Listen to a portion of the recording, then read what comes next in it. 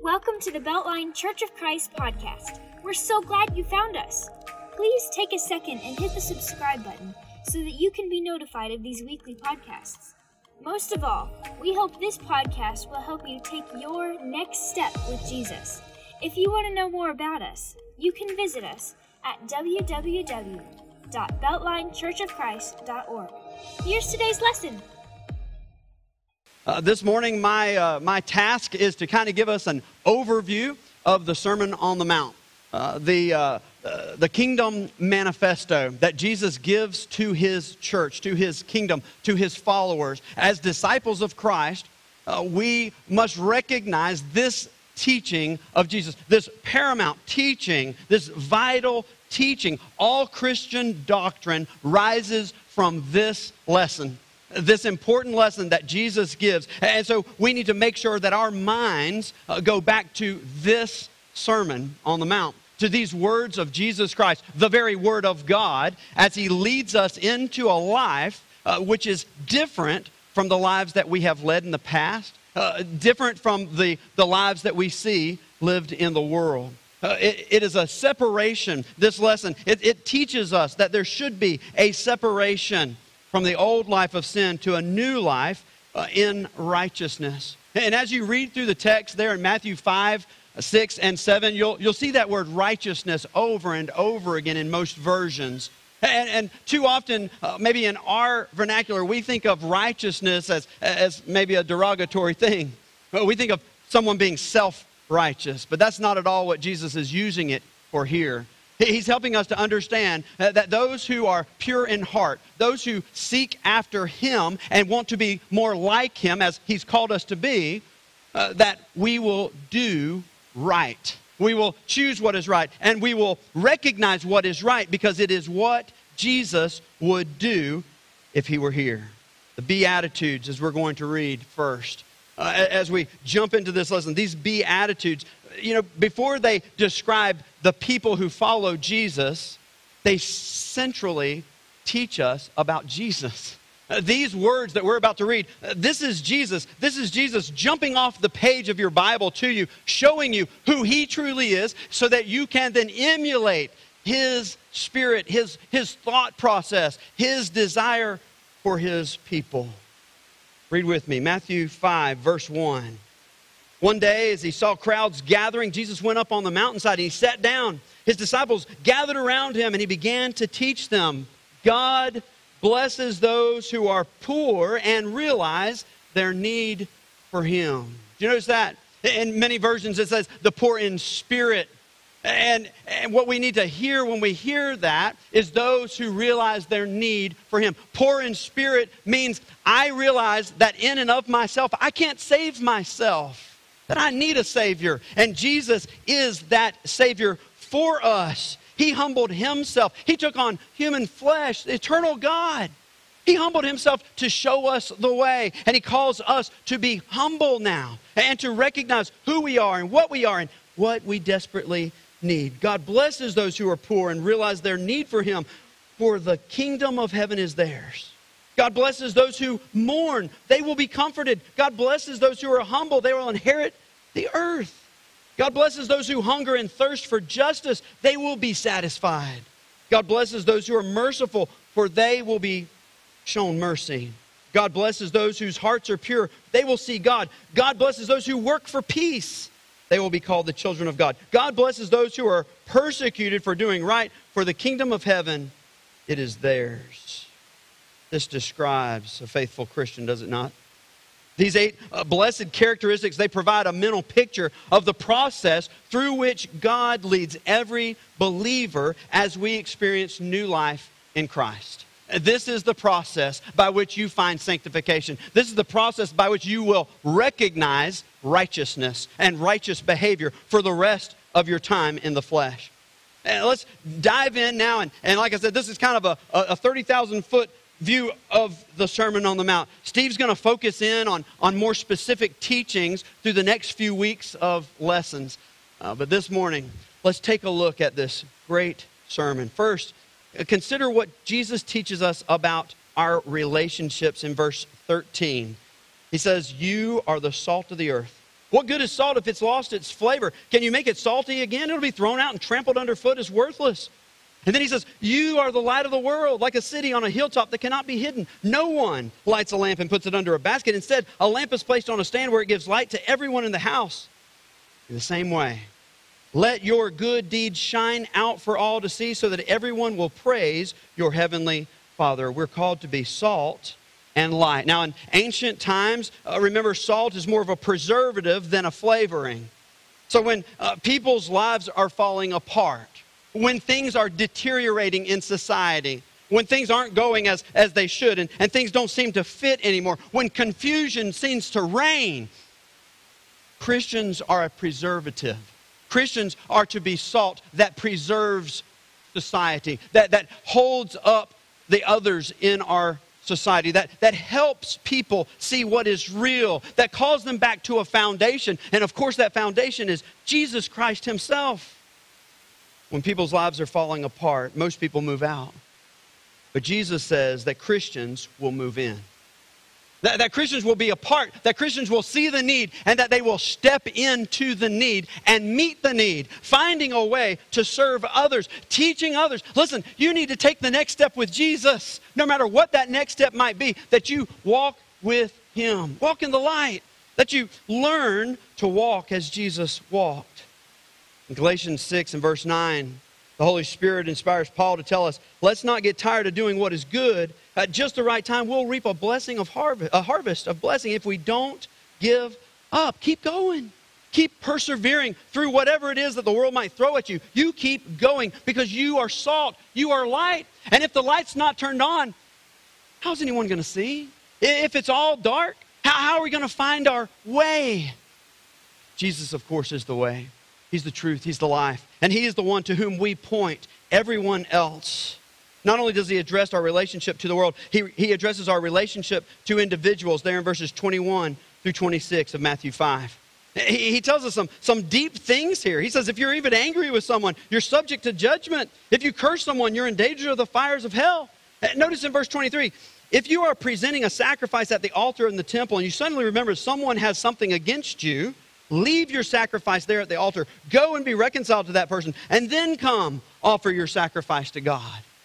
This teaching from Christ, this is radical. This is revolutionary, because what he's saying is, listen, God has you. He knows you. He loves you, and he wants you to be right. He wants you to have a right relationship with each other. He says it's more important that you would go and make things right with another person rather than bowing at the throne of God. He says, I want you to go and love someone. I want you to go and serve someone with forgiveness. Or go to them and confess that they might serve you with forgiveness. That the two of you then can come and offer to God worship. Worship that's acceptable because it's free of any animosity towards one of God's children. He says anger is just like murder. He says if murder's wrong, the seeds that grow into murder are wrong.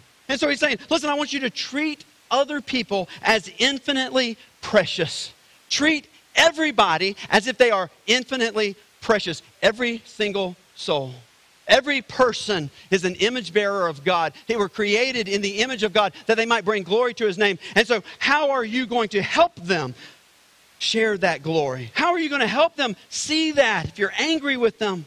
If you're holding a grudge against them? If you're unable to get over this anger that's tripping you up?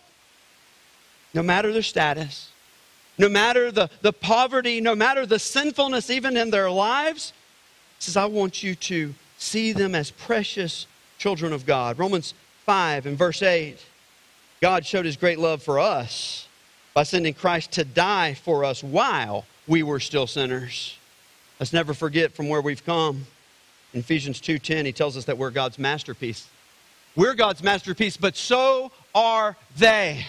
They're God's masterpiece. And God also has a plan for them. And there's good things for them to accomplish in this world. And so let's not stand in the way. Let's make sure that we go to them and we serve them. And that we bring them closer to God and never push them further away.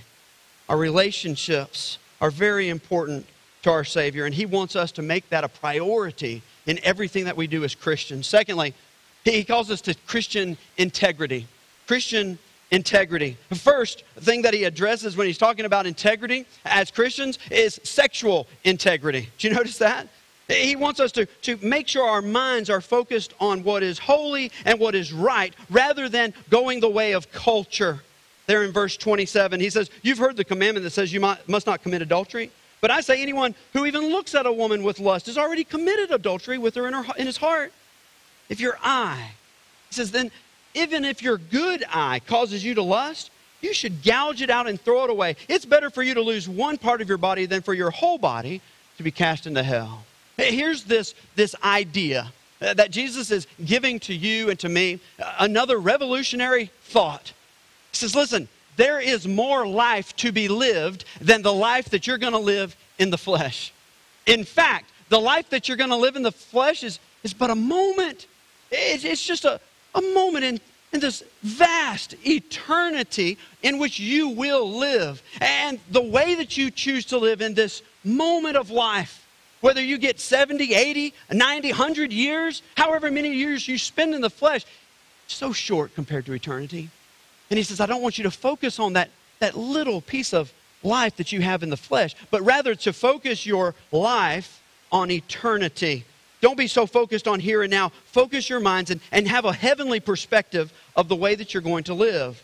You see, when he calls us to sexual integrity, God is saying, I want your mind and your body to be in sync.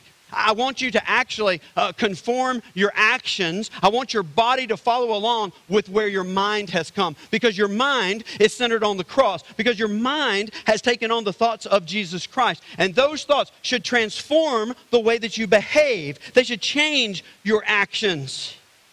You don't give your body to someone who you aren't willing to give your whole life to. Save sex for marriage. That's God's plan for us. That's what He has called us to. From the very beginning of creation, the order of things, God has said, listen, I want you to be married. Genesis 2:24. It says that the man should leave his father and mother and be joined to his wife, and the two are united into one. Marriage. Marriage, this wonderful, blessed arrangement, this covenant relationship that God has blessed us with, that not only brings joy to our lives, but it touches so much more. And it gives so much more, not only to our lives, but to the lives of whom we might influence. In 1 Corinthians 6, he tells us, don't you realize your bodies are actually parts of Christ? Should a man take his body, which is a part of Christ, and join it to a prostitute? Never! And don't you realize that a man who joins himself to a prostitute becomes one body with her? For the scriptures say the two are united into one. And so he says in verse 18, run from sexual sin. He says all the other sins that might be committed, they're committed outside the body. But this one's against your own body. So don't do it. Don't go there. Make sure that you have sexual integrity in your life as a follower of Christ. Don't be physically naked and vulnerable unless first you have become personally naked and vulnerable with that person by giving them yourself.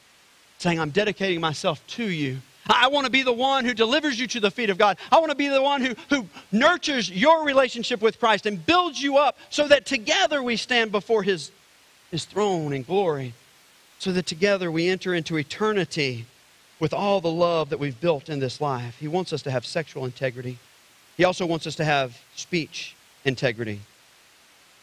Starting in verse 33, he tells us how we must not break our vows. He says, don't even make vows. Don't swear by heaven or by Jerusalem. He says, listen, let your yes be yes and your no, no. Beyond anything. Anything beyond this is from the evil one. He says, listen, keep it simple, guys. Keep your speech simple. Say what you mean and mean what you say. And with everything that you say, the truth must be there. It must be truth. Everything you say must absolutely be truthful.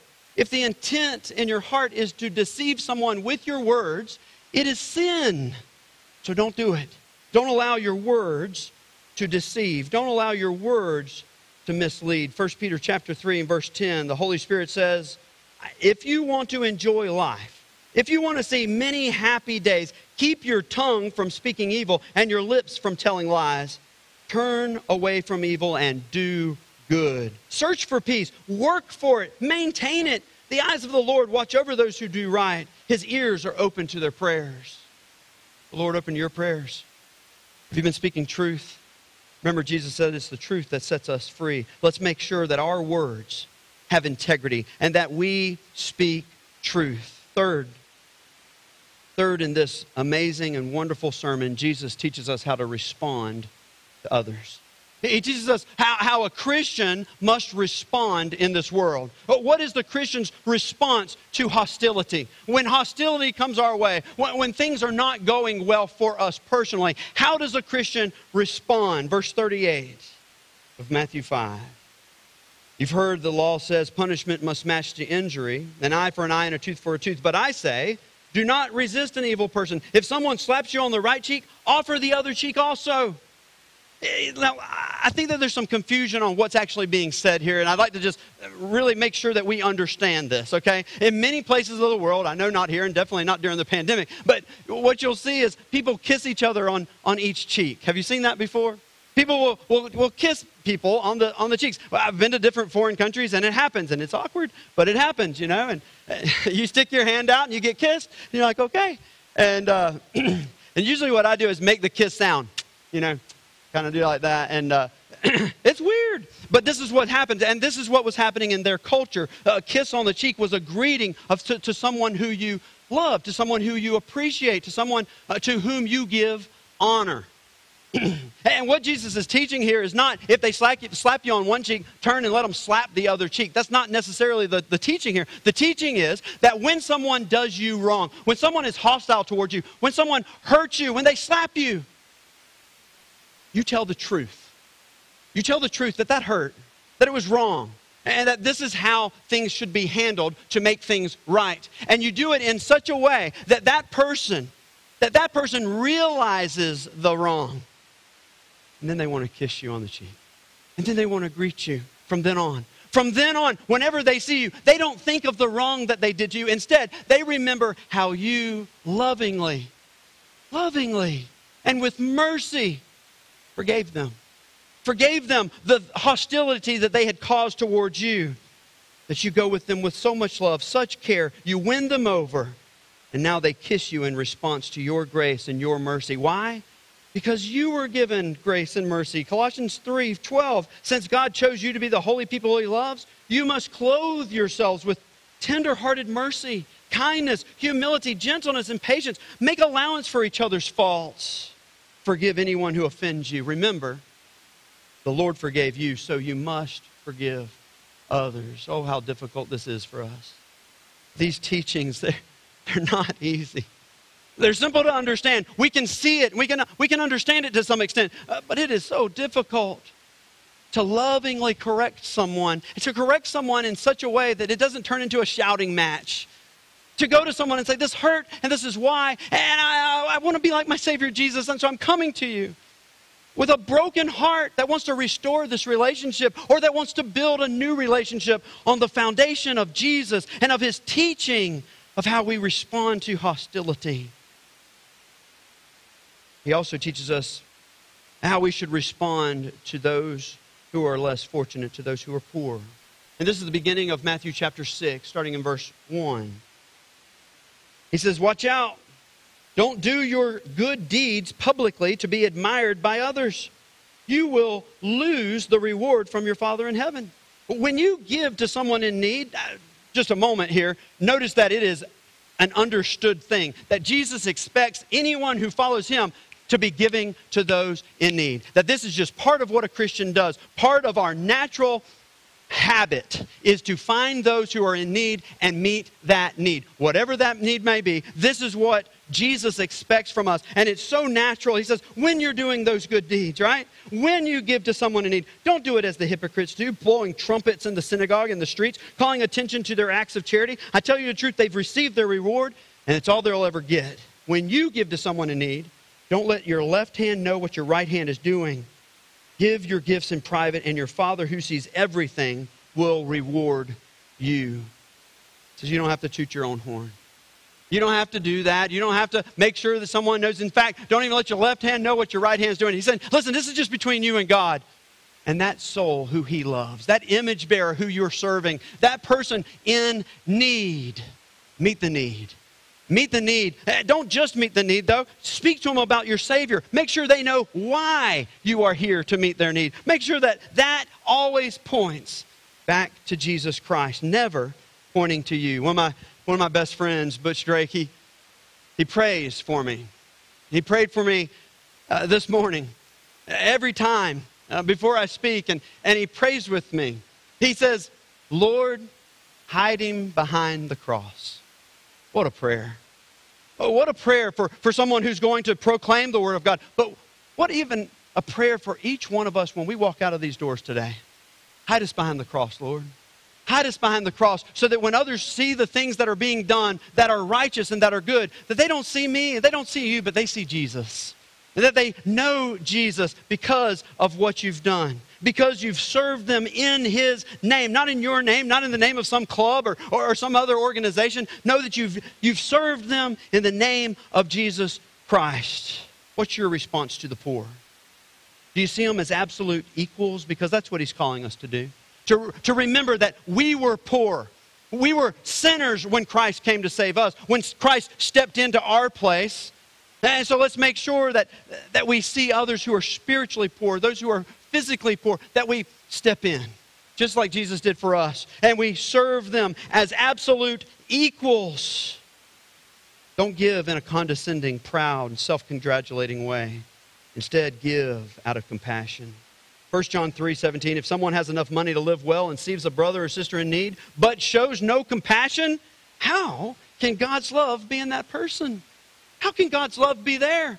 The Holy Spirit, the Spirit of God Himself is saying, I'm not there. When you're not ready and willing and looking for ways to help someone less fortunate, He says, I'm not there. How can God be there? He says, I'm not. But the opposite is also true, isn't it? When we take on the mind of Christ and we seek out those who are in need, when we strive to meet the needs that others have, isn't He saying, I'm there?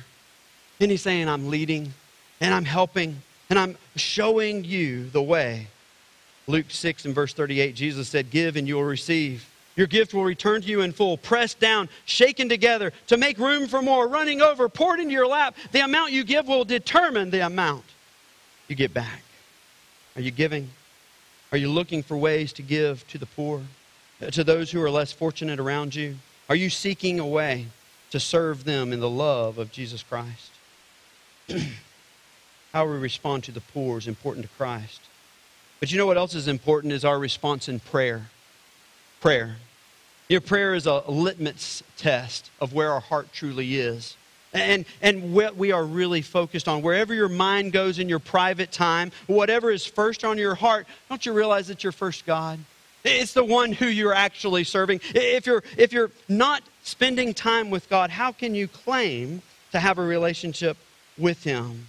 Matthew 6 and verse 5. When you pray, don't be like the hypocrites who love to pray publicly on street corners and in the synagogues where everyone can see them. I tell you the truth, that's all the reward they'll ever get. Notice verse 14. If you forgive those who sin against you, your heavenly Father will forgive you. He wants us to pray. He wants us to not just pray, but to pray with a purpose. To pray for our enemies, to love others, and to serve them. We need to ask ourselves where our heart truly is.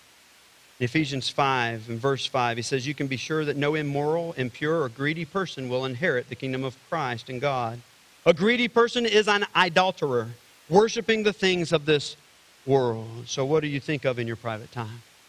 What consumes your thoughts? How am I going to pay for this? How am I going to do this? How am I going to accomplish this? What is it that's consuming your thoughts? I want to encourage you to take on the mind of Christ and say, you know what? God's got this. I'm going to look for a way to help somebody else. And what you'll find is when you go serve someone else, those concerns, those worries, those things that you're thinking of instead of serving someone else, God meets those needs. God comes through. God makes sure that you're taken care of when you have given yourself to Him, when you pray, when you're praying for others, and when you're serving them in prayer. What's your treasure? What is your treasure? And really, this comes to our last point, the Christian attitudes.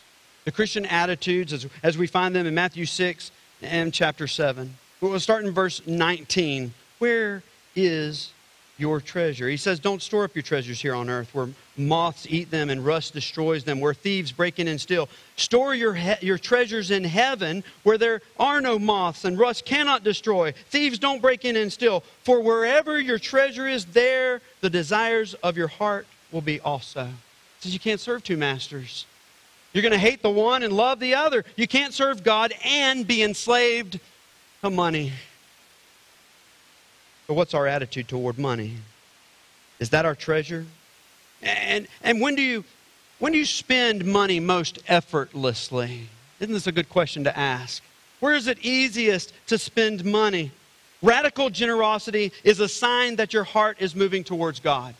And if you are not finding yourself to be radically giving, radically generous, then how is God going to see that? Jesus gave everything. He gave everything for you and for me. He gave it so that now we can be stewards of all that He's given us, that we might give it to someone also. In 1 Peter chapter 4 and verse 7, it says, the end of the world is coming soon. So after a statement like that, God Himself, He says, listen, the end of the world is coming soon. So you expect something pretty big to happen next, right? You'd expect there to be a very important statement about the end of the world. The end of the world, it's coming soon, right? Therefore, be earnest and disciplined in your prayers. Prayers. The prayers of a righteous person avail so much. And the end is coming. So are you praying? He says, listen, your relationship to your Father, to the one who gave you life, and that building on that relationship by communicating with Him, by listening to Him, but then speaking back to Him, it's going to help you with your attitude that must be conformed to the image of Jesus Christ. What about our attitude toward circumstances? Toward the circumstances of this life. We live in a fallen world. We live in a world where our neighbors aren't necessarily looking to be the most blessed. They're not looking to live up to the Beatitudes. And sometimes it's hard to deal with them. And we need to learn to have the attitude of Christ in all circumstances. There in Matthew 6 and verse 25, it says, this is why I'm telling you, don't worry about everyday life. Whether you have enough food or drink or clothes to wear, isn't life more than food and your body more than clothing? Another reminder that this short time in the flesh is just a moment compared to the eternity that you're going to spend in one destination or another. Where is your treasure? How do you approach these circumstances? Don't be anxious. In fact, instead he says, verse 33, seek the kingdom of God above all else. Live righteously, and He will give you everything you need. He says tomorrow's got enough worries of its own. Let's make sure that we are concentrated on doing what is right today. Don't be anxious. Love and trust God so much that you don't worry. In 1 Peter chapter 5, it says, humble yourselves under the mighty power of God, and at the right time, He will lift you up in honor. Give all your worries and cares to God. He cares about you. Inordinate, painful worry, isn't it a sign of pride? Isn't it a sign of pride that somehow you know how your life should go and that God's not going to get it right? Stop worrying. Stop worrying and instead spend that energy serving someone else in His love. Last, our attitude toward people who are wrong. People who are wrong. Matthew chapter 7 and verse 1. Anybody who happens to be wrong, I think. I don't think this is saying, hey, you get to pick and choose who you want to apply these things to. No, it says anyone. Notice in verse 1, do not judge others and you will not be judged. You will not, for you will be treated as you treat others. The standard you use in judging is the standard by which you will be judged. This is important teaching, isn't it? To recognize that we want to judge righteously. And so the only way that we can judge righteously is by the righteous Word of God. To go back to the Scriptures and allow the Scriptures to make these judgments. We're not here to criticize each other. We're not here to criticize the world. We're here to help them see Jesus, to seek and to save the lost. But don't judge. Why worry about a speck in your friend's eye when you have a log in your own eye? How can you think of saying to your friend, let me help you get rid of that speck, when you can't see past the log in your own eye? You're a hypocrite. First get rid of the log in your own eye, then you'll see well enough to deal with the speck in your friend's eye. He says, I want you to do to others whatever you would like them to do to you. He says, this is the essence of all that is taught in the law and the prophets. Do unto others as you would have them do to you. And so when you look at people who are wrong, people who may have the wrong beliefs or the wrong political affiliation, the wrong attitudes, the wrong background, the wrong anything, to judge is to criticize without humility, without winsomeness, without the attitude that I want to win them to Christ. I want to show them the way of Jesus. And so somehow, even in this circumstance, even in this struggle, I want to show them the way of Jesus. James 5:19, my dear brothers and sisters, if someone among you wanders away from the truth and is brought back, you can be sure that whoever brings the sinner back from wandering will save that person from death and bring about the forgiveness of many sins. Love covers a multitude of sin. Not your sin specifically. Love covers the sins of others, because what it does is it helps them turn their life over to Christ, and their sins are washed away by the blood of the Lamb. They come to Christ because you chose to follow Him rather than the inclinations of your sinful heart. Jesus has described a life to us of joyful divestiture. He's described to us a life in which we're constantly shedding power. We're shedding wealth. We're giving away what we have to comfort other people for their sake. We used to sing a song when we were little. Love is something if you give it away. Remember? Love is something if you give it away, you end up having more. If you live like this, you'll be the light of the world. You'll stand out and others will be drawn to Jesus, because ultimately the Sermon on the Mount is a description of Jesus Christ. It's a description of what He's calling us to become. I want to encourage you to check out YouTube this afternoon, okay? Maybe during supper when everyone's around the table, someone bring it up on your phone. And what you're going to look for is the Landfill Harmonic. It's an orchestra down in Paraguay, South America. In this little village was condemned by the government to be a landfill. In fact, they've allowed countries all over the world to send their trash to this little village. And so the people who live there, they live in these little makeshift shanties all around the landfill. And their days are filled with searching for something in the trash of other people that they can somehow turn into a livelihood for their families. It's a pitiful situation. But there was a young man named Fabio Chavez, a professional musician. He went to this poor community and he saw the slums around the huge landfill. He was horrified by the living conditions, and so he determined he had to do something. He was a musician, so the thing that he thought to do was to start a children's orchestra. And every instrument is made from the trash they find in the landfill. Did you notice the tagline? It's utterly inspirational. The world sends us garbage, and we send back music. Church, let's be more like that. The world might send you garbage. Others might give you their garbage. Others might treat you poorly. You turn it into music. The beautiful music of peace. The beautiful music of love, the beautiful music of salvation in the name of Jesus Christ. Whatever the garbage is that the world wants to put on you, you turn it into the beauty of Jesus Christ. Modern culture says, blessed are the proud. Jesus says, blessed are the poor in spirit. Culture says, blessed are the pitiless. Jesus says, blessed are the merciful. Culture says, blessed are the devious. Jesus says, blessed are the pure in heart. Culture says, blessed are those who fight. And Jesus said, blessed are the peacemakers. Culture says, blessed are the prosecutors. And Jesus said, blessed are the persecuted. The church must learn to say with this landfill harmonic orchestra and with Jesus, send us your garbage and we'll send back beautiful music. We'll send back the beautiful love of our Savior. I want to encourage you, check it out. Share it with your family. Share it with your friends. Make sure that they know the love of Christ is well and strong in this world.